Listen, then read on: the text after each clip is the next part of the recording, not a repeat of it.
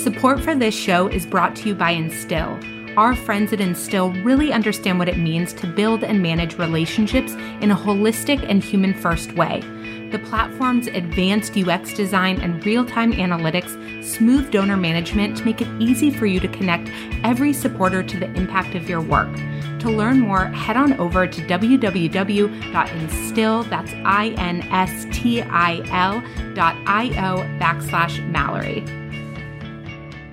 I think our intuition is telling us all the time, and it doesn't really have a good feeling, bad feeling. It just is there and lets us know. And then we put some sort of judgment over it that kind of blurs our vision.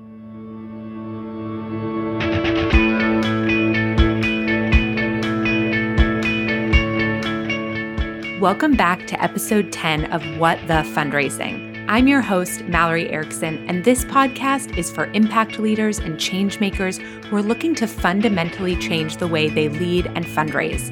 Today, I'm interviewing Stephanie Chin, an American illustrator, writer, and body confidence advocate. Her work focuses on illustrating the different ways we can remind ourselves that we are enough, just the way we are, while simultaneously unpacking the different ways we've been led to believe that we're not. I'm sure you can tell already why her work resonates so strongly with me. In this episode, we talk about shame, transformation, and liberation. We share a bit about our own journeys and some of the ways we both process difficult emotions. We talk about a few different taboo topics related to women, one of which, I'm sure you can guess, is money, and how important it is for us to come together and break down these taboos and stigmas together. Stephanie and my work, in a tactical sense, couldn't be more different, a fundraiser and an illustrator. But the reality is we share so much in common in terms of the way we want to support women and the impact we want to have on the world, and many of the insecurities and challenges we've had to work through along the way. I can't wait for you to meet this special soul. So let's dive in.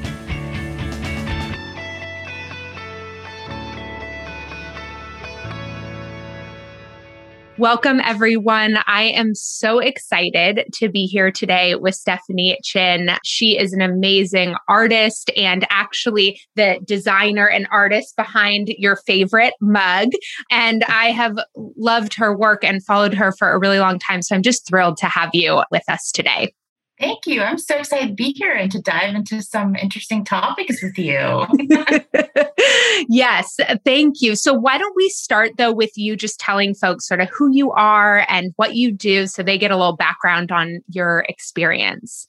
Yes, so I am a full-time illustrator and soon to be author, which I'm pretty excited about. I predominantly am in the world of digital arts, and I'd say the category of work I put myself in changes all the time. So I say usually the kind of work I do is somehow centered around women empowerment, whether it be empowering themselves through liberating their bodies or their own professional careers or their work, or just simply wanting to live a life that they feel belongs to them. I try to curate work that kind of harnesses and creates a safe space for that. Okay, I love that. When you say the word liberate, what does that mean to you? Visual is a woman just standing in the woods, not wearing any clothing for some reason. And what I mean by that is kind of the visual comes more with the feeling of just stepping into your full self and doing so unapologetically. So just owning who you are and not in the cliche, way that we're all told to do that, but doing it in a way that is just you living your life the way that you want to live your life, no matter how it is being perceived, and trusting and kind of living in that. That's kind of what liberation means for me. I love that. Do you want to tell us a little bit about sort of your story around liberation?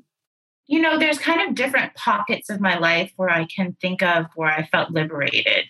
So for me, the ones that stand out the most are I was 19 years old and I had a stillbirth. I was about 7 months. And I, from that situation, I wasn't able to process what I was going through. I was very young. I had these complex feelings that we don't discuss. I was, in my opinion at the time, too young to have a kid. but also, this was going to happen. So I was on this path. So there was these push and pull of feelings of not knowing what to feel and not knowing what to do with the feelings I didn't know I was feeling. So I, in that moment, chose to, well, I don't like the word chose, but addiction was kind of the way that I started to self cope. And, I kind of went down that path for a couple of years. And I'd say the first moment of me really liberating myself was seeing that that was the path that I was going down and choosing to pull myself out of that. And part of pulling myself out of that it can't be just, I'm just going to stop taking this and I'm just going to stop this behavior. It had to be, what is underneath all of this that I need to uproot and understand that the addiction is it's just a symptom of what's going on. So I'd say that was when I really started to really integrate liberating myself and also pulling up all the other narratives that came with that. The narrative that I wasn't allowed to talk about those hard feelings, or I wasn't allowed to feel them or be in them or have them be complex. So I really started to just pull up all those weeds. And then that kind of actually is what built even my current career. Because one of the stories I told myself as a kid or in that time was that, I wanted to be an artist, but I can't do it. I don't know how. And then all these things, excuses, but the excuses you believe. And then I started to unpack all of that at the same time. Wow. First of all, I just want to say I'm so sorry for your loss and also your vulnerability in sharing that story with us and in different ways, that you share, because I agree the more we talk about topics that we feel like we're not allowed to talk about, the more we help people see themselves, see the opportunity, I think, for them to be liberated. And so there is so much of this sort of like inner trapping that gets created by these stories that we tell ourselves. And I think it's really, nobody has ever said to me before what you just said around the excuses, but they were things I believed, stories that I believed. I feel like we speak so negatively about ourselves and we're like, well, I'm just making excuses. And it's like, well, where is that coming from? Like, is it because it's rooted in a belief you really hold to be true about yourself? Then just beating yourself up for the excuses you're making is actually probably just like perpetuating that belief, likely. Yeah, I think sometimes we forget that if beating ourselves up worked, we would all be totally cured, right? Like the amount that we do it, so you've got to understand it doesn't work. And there are times where it's like, okay, you just need to do it. You just need to get up. You just need to move. Like there are times, but when those times are, and they're never when it comes to like a belief, right? And excuses, I've always viewed them as, there's something underneath it. It's not just, I don't think I can do it. It's always deeper than that. It's like a real belief. Yeah. And, it's so interesting because this is kind of why I believe everything relates to fundraising, which I'm sure some people are like rolling their eyes around. But, it's interesting because like fundraisers, one of the ways I kind of fell into my work was that I started coaching, doing consulting work with fundraisers. We would set a goal, for the next week. Okay, you're going to do these things. And they'd come back the next week and they wouldn't have done those things. Right. And they were like, well, I was really busy.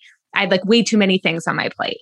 But like I'm coach trained. So I'd be like, well, tell me about that. What did you do last week? And it's like, oh my gosh, you made time for all these other things that actually weren't on your priority list. So is it really about time? And then it's like, the more you kind of unwind those stories, you find the belief that's sitting underneath it, right? That sometimes the excuse is related and sometimes it's not, but it helps protect you from having to explore the bigger story behind it. Oh, definitely. I definitely relate to that. So tell me about the journey to the body positivity and like just sort of embrace, because that's one of the things I love about your art and your illustration is how much you can feel in your work that the women are I'm not sure if this is the right word, but content or like secure. I feel like there's sometimes I see work around women embracing their bodies that I can't totally relate to, in the sense that it's like maybe it feels too disconnected from the challenge of feeling secure in our bodies. And when I look at your illustration, I'm like, there they are. Just like, there they are. I love that. I love that because I know exactly what you mean about how some of the content that is, while I think all of it right now, period, is wonderful because it's just something that we've tapped into that we're like exploring as a culture now. So you're going to have people who are so far this way and so far that way, and people in the middle, and everyone will have a different place for sitting is more comfortable, and everyone will be in different phases. You know, I feel like a couple of years ago, one of the things that I told myself I always wanted to do was I wanted to do a triathlon. So when I was training and I was really pushing my body, not pushing in a harmful way, but like, I was like, we can do this. Like we can do this. So we're just going to do the only way you could do it, which is practice and do the thing. So I practiced and did the thing. And that after that, I kind of started to get into a little bit of dysmorphia around it, where I was obsessive about fitness and then my food intake, which I'd already just as a woman in the 21st century, like just obsessed over, oh, shouldn't eat that. And, now I need to work out and all of those narratives. So that was already underneath there. And then I put this fitness culture lens through it, and it kind of ignited to where I was always fixating on my body in some way. Like you have like your baseline of thoughts, and you have your thoughts underneath that are obsessing over all of the things. And I was always somewhere obsessing about my body 24/7 in some way, whether it be, oh, remember you ate that earlier, so now you have to go to the gym. I know you're tired, but you need to do it, and blah, blah, blah. And what you think is self-love, but actually is like self-sabotage and super damaging. So I started to see some content online exploring these narratives. And then it was the first time in my life where I actually questioned what I was taught about my body as a young girl. And it's kind of like once you start to pull the thread, like you see like, oh my gosh, there's this whole thing I've been taught. Oh my God, I can't believe that. I considered myself like this very like feminine, even though you can totally still be a feminist and have all of these issues. But I just couldn't believe that I didn't see all of that. And so I started to think, there's no way I'm alone and wanting to just stop doing this. So I started to explore creating art around the narratives I was telling myself. And at first I was really throwing myself into you have to love your body all the time and love your body and just love her. And then I was like, this doesn't, I say these things, but this doesn't feel like where I'm at. I don't love my body all the time.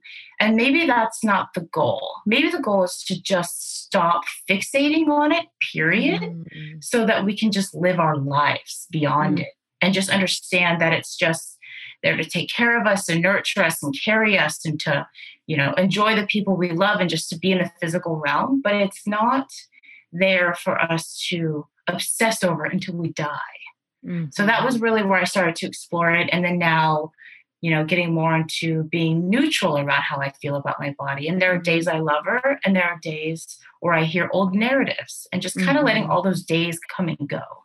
Wow. Yeah. I mean, I feel like what you're highlighting is, a practice that yoga really taught me, which is around resistance, like when we resist the pain or when we resist the posture, we actually create a lot more pain for ourselves. And I feel like it's an emotional state that I try to remember too, of like, okay, if I start to beat myself up about this thing that's already painful, then that actually is just going to create a lot more pain. And I just need to sit here and be like, life is complex. Our beliefs are complex. Our feelings are complex. Here it is. And like kind of let it come and wash over me. And I spend a lot less time there doing that, even though it feels counterintuitive.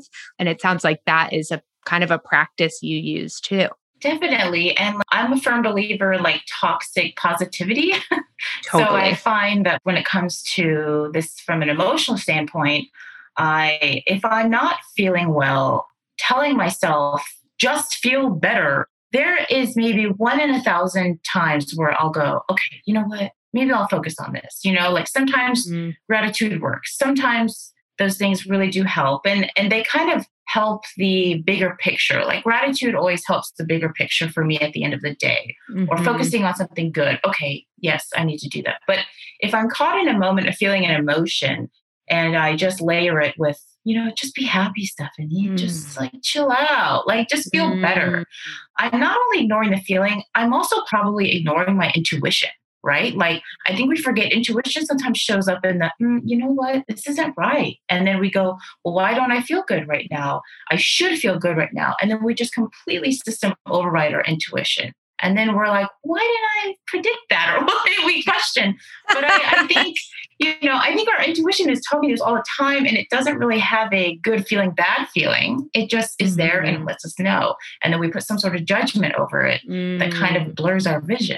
Totally. Yes, exactly. I mean, I think we as humans want to make sense so badly of what we're experiencing. And so it helps us feel in control to judge it, right? To say, like, this was a good thing. This was a bad thing. I should do this thing. I should not do that thing. It like makes us feel safer somehow to like have that level of clarity, I think. And I'm even processing some of what you said in relation to just a few days ago, I interviewed Dr. Lisa Feldman Barrett, who wrote How Emotions Are Made. And we talked about just how sort of desperately we as people want predictability and control, and that our nervous system, I think she calls it like metabolic energy. It takes more metabolic energy when there's a certain amount of uncertainty. And so as I'm like talking to you, I'm thinking about, and so we try to avoid that as people because we're constantly trying to conserve our metabolic energy because we only have so much of it from like a biological standpoint, right? So what her and I were talking about is like, well, how can we as people maybe get more comfortable with uncertainty? Or that's at least what I've been thinking about since that conversation, like not having anxiety, that the feeling in the body, the judgment is that we're anxious, right? But the feeling in the body is just a feeling in the body. And so I think what you're talking about is like, okay, that feeling can be there. What's it mean? What's the next question to ask? How do we get curious about it instead of anxiously needing to like make sense of it immediately, make a judgment about it, and decide our action because of it right away?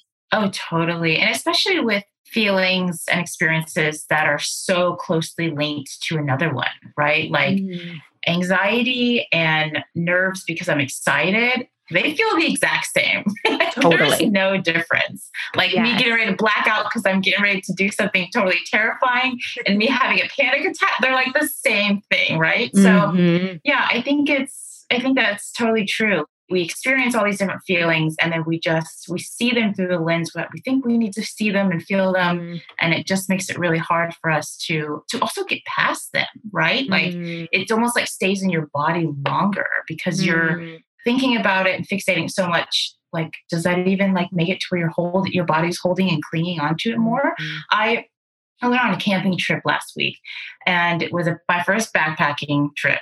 And it was, listen, since COVID, I have, I barely left the house. My working out has, my body is not as strong as it used to be, which I knew going into that. I was like, this is going to be hard.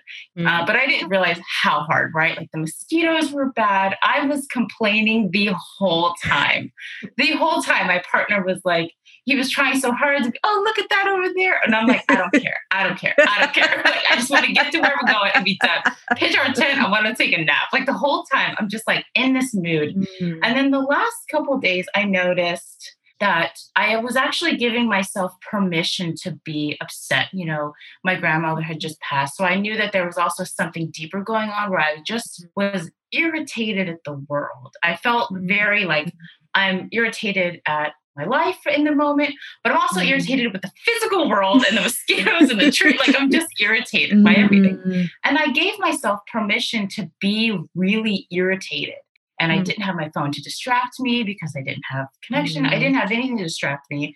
And so I just kind of like let myself be in that expression. I didn't go, Stephanie, this is the first trip you've taken during COVID. You should feel happy. You should feel this. You should feel that. I just let myself be. And I noticed at the end, I almost had like a release that I hadn't felt in a very long time.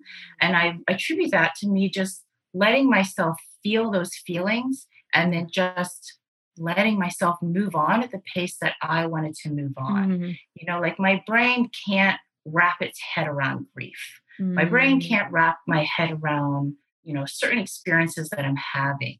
And if I'm just really fixating on naming them and shaming them and just, telling myself that I need to be something all the time, something else than what I'm experiencing, it just almost like tab marks the experience for me to experience it later at a random time, like on a random Tuesday where I, like it just surfaces. Yes. So yeah, I think there's so much to learn in that and just like letting ourselves exist. Yes. Yes. And like a word I just kind of want to click on is permission, just giving ourselves permission for all of it. The podcast was launching recently and I was feeling really nervous. And in episode 0, I talk about my life in a way I've never done so publicly. And my right-hand woman in my business was like, do you want to talk it through? Like, she was like, how are you? And I'm like, I'm really nervous. And she was like, do you want to talk it through? And we got on and I was like, I'm not worried about the fact that I'm nervous. I feel like this is a very appropriate emotion to feel right now, and I don't interpret the nervousness that something's wrong. I don't interpret the nervousness that there's no judgment. I'm just like, have given myself full permission to feel scared about this and nervous and all those things. And so I was like, I don't know that there's something to like talk through. Like I am just like sitting in it. And I think I'm going to until this is out in the world. And when I think about what it means to be internally liberated, so much of it has to do with the permission I've learned to give myself over the years around my feelings, around my desires, around the things I don't want to do or be. And so I just love the way that you talk about that. Yeah, permission is really key. And, how beautiful is it that you got through it, you experienced it, and then now there's this beautiful thing on the other side, right? Like usually what's on the other side of that, it's kind of like, are you going to move through it? Do you you feel in your body, this is me nervous because I'm doing something I've never done before. And this is scary because it should feel scary. Like it's going to feel scary when we step into unknown territory and we don't know what the outcome's going to be. Like totally terrifying. Like your body has a right to be terrified. Like that's like instinctive, I think. Like we don't know, we can't predict, we don't know, we can keep you safe what's on the other side of this. But I always think about when in relation to like story sharing and like art for me, I always think about there's in Big Magic with Elizabeth Gilbert, she talks about how that voice comes in and then she just says to it, you know what? I'm just trying to write a poem. I'm not doing anything, like nothing's happening. It's okay. Like we're just writing something. It's not a big deal, so we're not like against a bear. We're not nothing like, it's just, I'm just expressing myself. Yeah. I always remind myself of that. First Tee of Greater Akron needed to switch from an outdated donor management system to something more user-friendly. With Bloomerang, they found that and more. Executive Director Josh Smith commented, "We love Bloomerang. It's saved time. It's helped us raise more funds." By investing in a donor database that they actually loved using, First Tee of Greater Akron was able to raise more funds and continue creating lasting change in their community. To listen to the full interview with First Tee of Greater Akron, visit bloomerang.com/whatthefundraising or click the link in the show notes.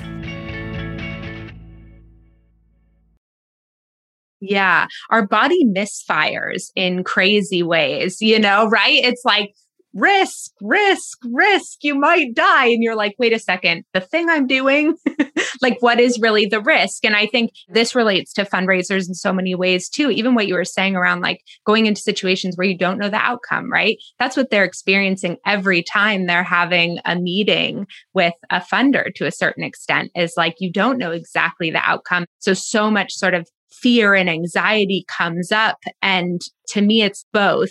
One, you're allowed to feel those feelings because it feels like something's at stake here. And so you don't want to shame yourself around feeling those feelings. And how can you focus on like kind of do some of that decatastrophizing thinking that Elizabeth Gilbert talks about, which is like, what's really at stake here? What's the worst case scenario? And then sometimes you have to go farther, which is like, what's the belief there? Because sometimes I think the worst case scenario is that it affirms a belief that we really don't want affirmed about ourselves, or we think it does, right?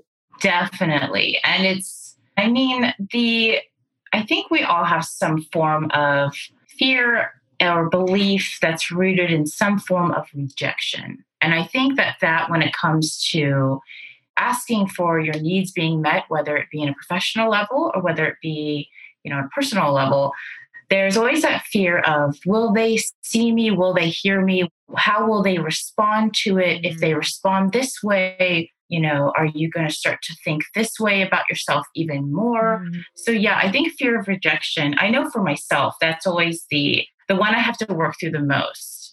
And I think it's not just telling yourself something as simple as, well, what other people think doesn't matter, because we are human beings and we are going to care what people think. And that's just not a realistic way to always think. Sometimes it is. And other times it's, yeah, but what do you think about yourself? Because you can care what other people think and you can care about their opinions. And, if they are giving you feedback that is constructive, but what do you think? And if your belief in yourself is low, then all those things are going to impact it so much more, right? So I know for myself at times where my self-belief was low, someone's criticism of my work would spiral me into, I just shouldn't make anything. What I have to say doesn't matter. But when I'm in states of, I believe in myself, and then someone gives it to me, then it usually doesn't affect me at all. I'm like, okay, that's fine. Yeah. That's okay. You feel that way, but I don't feel that way. So we're just going to move on. And can I tell you this goes back to what you were saying before, the times I get the most triggered when I get hard feedback is when I didn't listen to my instinct around something.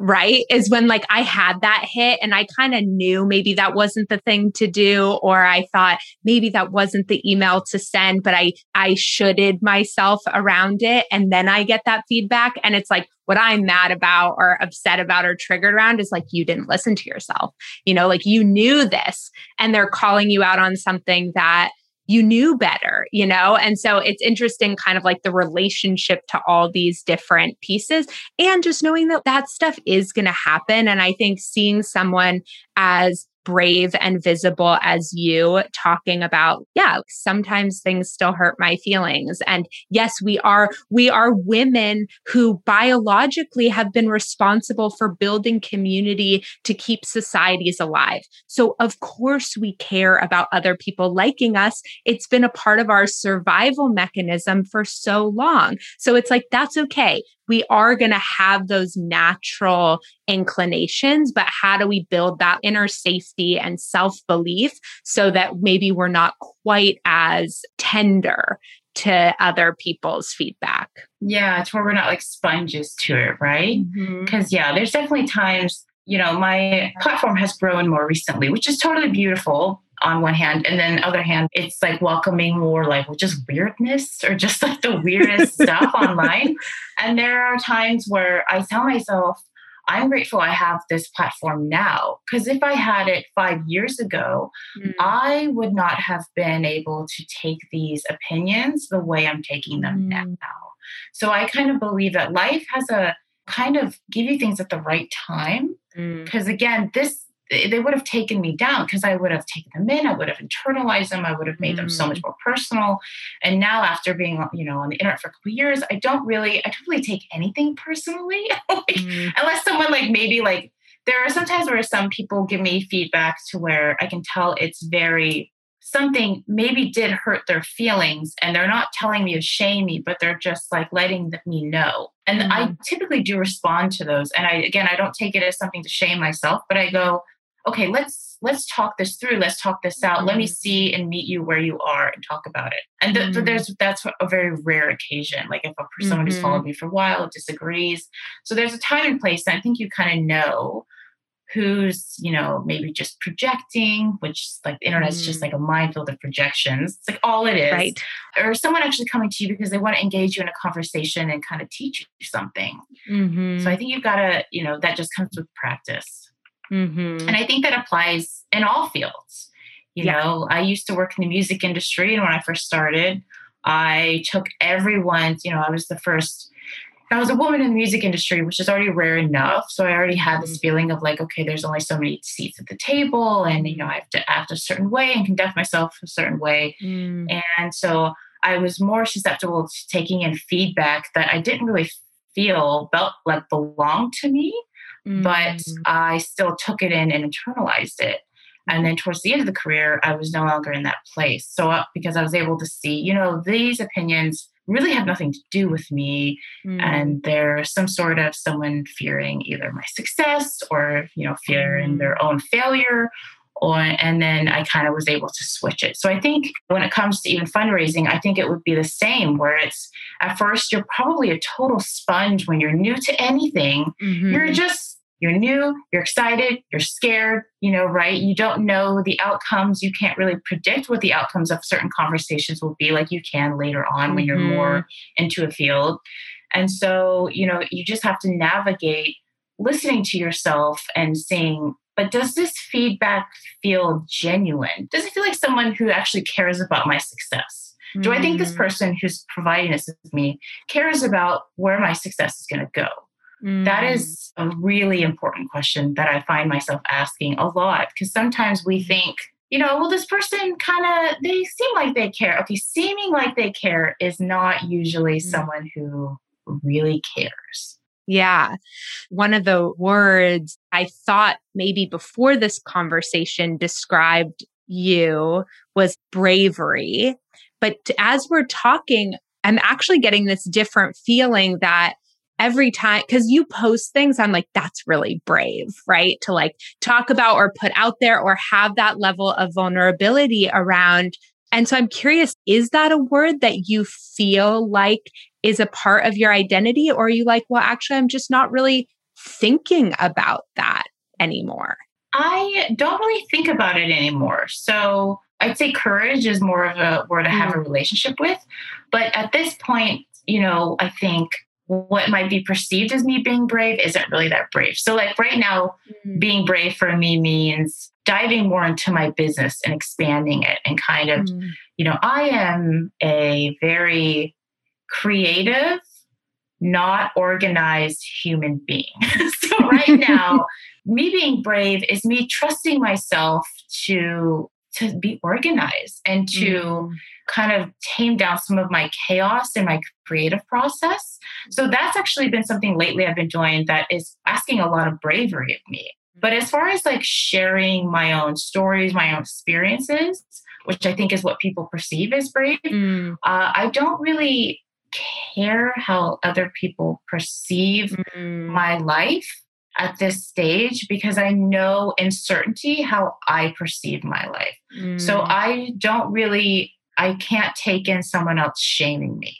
So Brene Brown talks about this, and I don't know the specific conversation or how she words exactly, but she always says, don't share something that you haven't fully processed yourself. And I live by that. I don't share things if I haven't fully processed it, because then I am susceptible to taking in someone's opinions or someone's feedback that might change my perception in my healing process, which might make my healing process take longer, right? So I always kind of think about that. Like, I don't share things that there are certain things you'll never be fully healed from, but have I processed this enough to where I can share it with another human being that I don't know, because we don't know who's online, and then maybe not take it in, or then maybe say something really crappy. Am I going to internalize that? And if the answer is yes, then don't share it. Like, I am not a believer in pushing yourself to be vulnerable if you are in that space or you're not ready to share it. I think this is such good advice. And the translation I want to make to fundraisers here, or like the application, is I think when people have a fundraising meeting where they leave it feeling uncomfortable, like something didn't feel right, or they're feeling ashamed for some reason around what the funder said or what the funder asked or something, I think the natural inclination, sometimes fundraisers swallow it, they never talk about it, and they hold on to it for years, like me, until they're finally like, where's this conversation? And then I think there are some people, some fundraisers who would like have that experience and immediately go to talk to someone about it. And so I think your advice is actually really important for folks who are listening to this right now around giving yourself the space and time to process your own experience with other people in a way that feels safer. Yeah, definitely. Like for me, I will immediately process feelings usually with like my partner or my best friend or my mom. So, and those are people that I trust to process things with because they don't usually give a lot of feedback as to like, especially at this stage, because I share so much and I'm always having a million feelings. So they're like, okay, well, why do you think you feel that way? Or what, I trust that they'll kind of be like a wall to bounce it for me to just kind of talk to myself and bounce things back and forth. And sometimes they'll give insight from knowing me. So you have those people, and then if you feel safe and it feels right, like share it with them and get what they may be able to help you process with. And then, when it comes to other people or even other people within your same industry, like sometimes you might think, and I have found this from the industry I'm in, sometimes you think that processing this experience with someone who's in the exact same field you are will be helpful. But it's important to remember that they might have a lot of their own perceptions themselves that may kind of jade their opinions or their kind of advice to you. And it's never ill-intended, but it might still, you don't want to take it with you. So I kind of firmly believe in like just tapping in and listen to yourself. What do you feel after that? Like, what do you actually feel? What's coming up? I love that. One thing I want to make sure we talk about a little bit is the idea of taboo topics and how we as individuals who come at taboo topics from multiple different angles, right? Like our professions couldn't be more different, right? I could never do what you do. I mean, I wish, but I think the reason why I gravitated to you so much and I wanted you to play a role in What the Fundraising, both as a guest, but also in the design process, is because I felt like I could see my work in your work, even though they're so different, but there's this element of disruption. And what are the ways we can approach taboo topics together? You talked about this a little bit when we were talking about kind of like body positivity or, that there are so many different angles to approach the same thing from, and we need all of them. I'm just curious, talk to me a little about like your opinion of taboo topics. I get asked this a lot, which it's always a little bit surprising to me because I was like a little punk rock kid. So I've always kind of been like, whatever, the weirder it is, the more interested I am. So as far as like, when it came to like my art with taboo topics, I kind of learned that the more specific it is, the more people actually relate to it. So when it comes to taboo topics, like I started talking about just like female pleasure. And at first I was actually very nervous about talking about it because I was like, although it's all something we think about and experience and like it's part of our lives. And especially as women, because we've been kind of taught to, that pleasure isn't really something that we should really always focus on or really, we have a hard time claiming it. So I was like, I know this is something people are going to relate to. Like I just knew it, but I was very scared. I had a partnership with Adam and Eve and they were like, they're like, oh, create art. And I was like, okay, no, the process. And when I went to post it, I was like, I was so nervous because I thought, am I going to like lose all these followers? Like I had like all these like wild narratives going in my mind. This is taboo because I was talking about, like self-pleasure. And then I was, I did what I do when I feel nervous. I just do the thing and move on. And I did. And I got so much feedback and personal messages of people like, I'm so happy you're talking about this. I want to talk to you more about this. And people who are able to relate to it because they don't see as many people talking about it. So when they do see someone talking about it and it's experience that they have, then they're more inclined to gravitate towards you. So I kind of learned that these things that we're all nervous to talk about, we all still can relate to. There's not a human experience or a human feeling that someone else is not experiencing or feeling. We are not that unique as human beings, not even close. So if there's something that I really believe if there's something that about yourself that you want to share, the other day I did a poll on my Instagram about people who struggle with personal hygiene when they are in states of anxiety or depression, or if they have ADHD. And I had like 80% of people said that they experienced that, but they didn't really talk about it because they felt shame around having a hard time talking themselves into taking a shower when they were depressed. They felt shame around being gross. And I got just a flood of messages from people who were like, I experienced, especially during COVID when people, we all kind of experienced that. I think a little bit of like, should I just wear this outfit for a week or what? Does it matter, So I think, now everyone's kind of able to. And then I saw in that, I was like, here's another thing that people carry unnecessary shame about. So I think taboo topics and shame, usually there's some form of shame that makes the taboo topic hard to discuss. So if you can kind of assist people in naming and understanding that shame, and then understand why it doesn't need to be there, then they're safe to talk about things. Yeah, I love that because, it's interesting. I mean, so many of these things are so deeply connected, right? It's like women were taught for so long that it was inappropriate for them to talk about money, that it was rude, right? Money is such a big one. And that one bothers me the most because it's like, of course we should make money. Like, what the heck? Like, especially, like for me, I really had to work on that at first when it came to something as simple as, so many designers were like, who give me feedback were like, and even my agent was like, you need to raise your rates. You need to raise your rates. Like, and I'm like, ooh, but what? Like, and it was so hard. And then finally I was like, this is hard because you have some sort of shame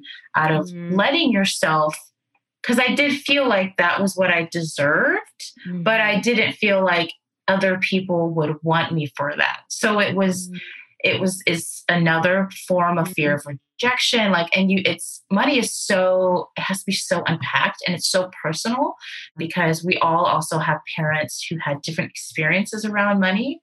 And then we kind of just take both of those and that's usually our perception of money. So I don't think there's like one experience of like, oh, just, think happy thoughts or think good things about money. I think it's so beneficial. It's been for me to like, look at, okay, what did my mother think about money? What was her relationship with money? What did my dad think about money? What was his relationship with money? What were narratives I heard about money as a kid growing up?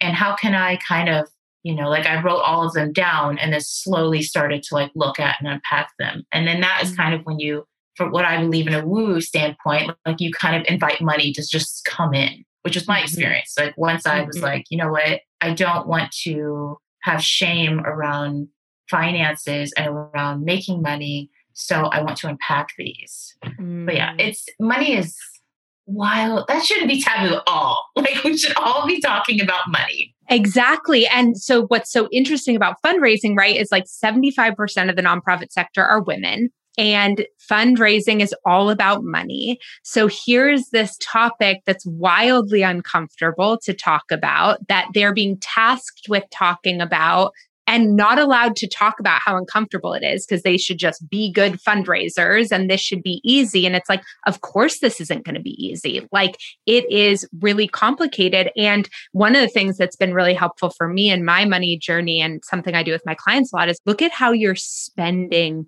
money.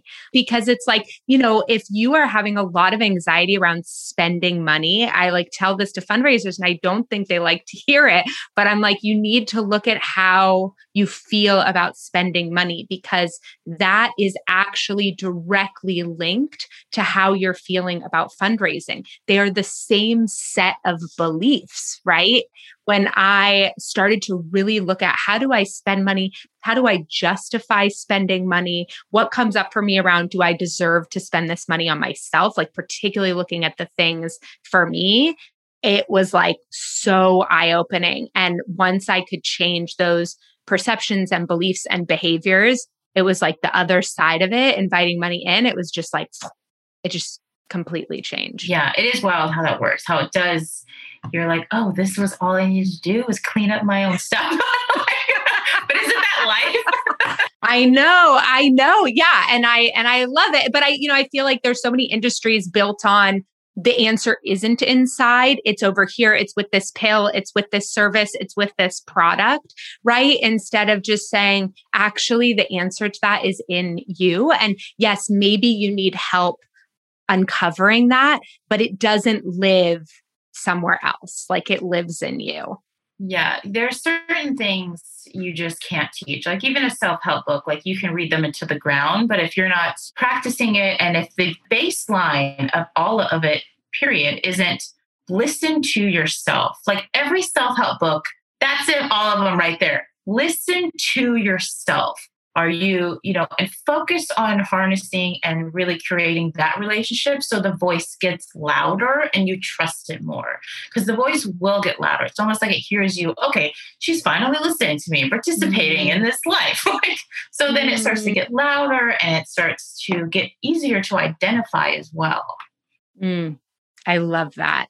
And I think what is so clear about when you're listening to yourself is that you're speaking from that place also. And I also think actually that's why I've really gravitated to you and to your work, because you can like sense that as that voice gets louder inside, you harness it for that kind of external visibility that you need or want.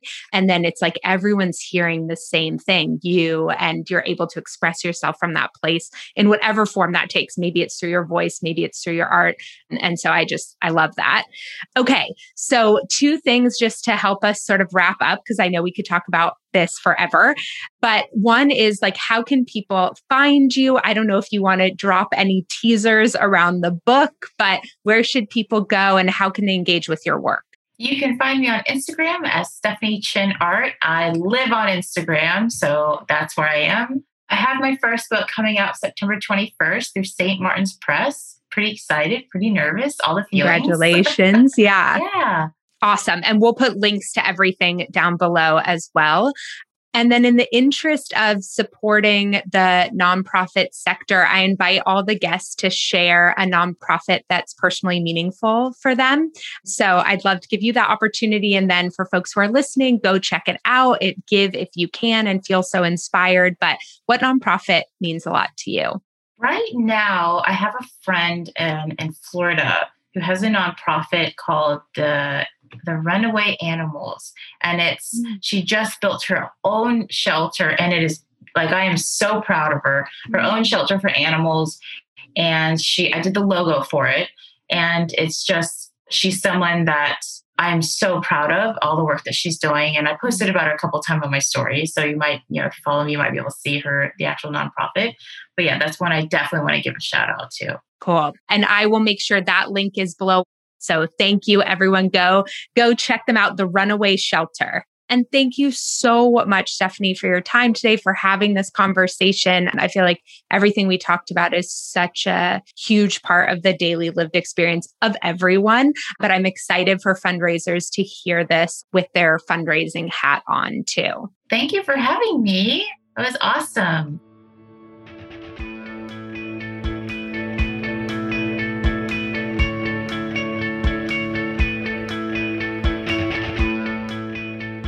Friends, is Stephanie special or what? There are so many takeaways from today, but some of the things I'm really sitting with are around how we need to give ourselves permission to feel our feelings and process with the right people first, or alone if that's what we need.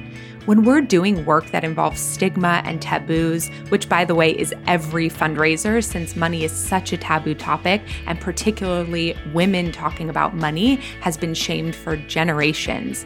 So be gentle with yourself as you do this world-changing work, because the world-changing work is both the money you're raising for your organization and that work, and helping to smash stigmas and taboos about the movement of money. It's brave work, and I am so proud of you. To get all of the details from this episode, we have the show notes for you over at MalloryErickson.com/podcast, as well as a lot more tips from my 15 years of fundraising. You'll also find out more information about Stephanie there, including a link to follow along with her work so you can get her much anticipated book, Here Sister, Let Me Help You Up. It's going to be released September 2021. Most importantly, thank you for spending this time with us today. If you enjoyed this episode, we would love it if you would give it a rating and review and share it with a friend. I'm so grateful for all of my listeners, especially you, and the good, hard work you're doing to make our world a better place. And if you miss me between episodes, stop by and say hello on Instagram under @whatthefundraising_. Have a great day, and I'll see you next week.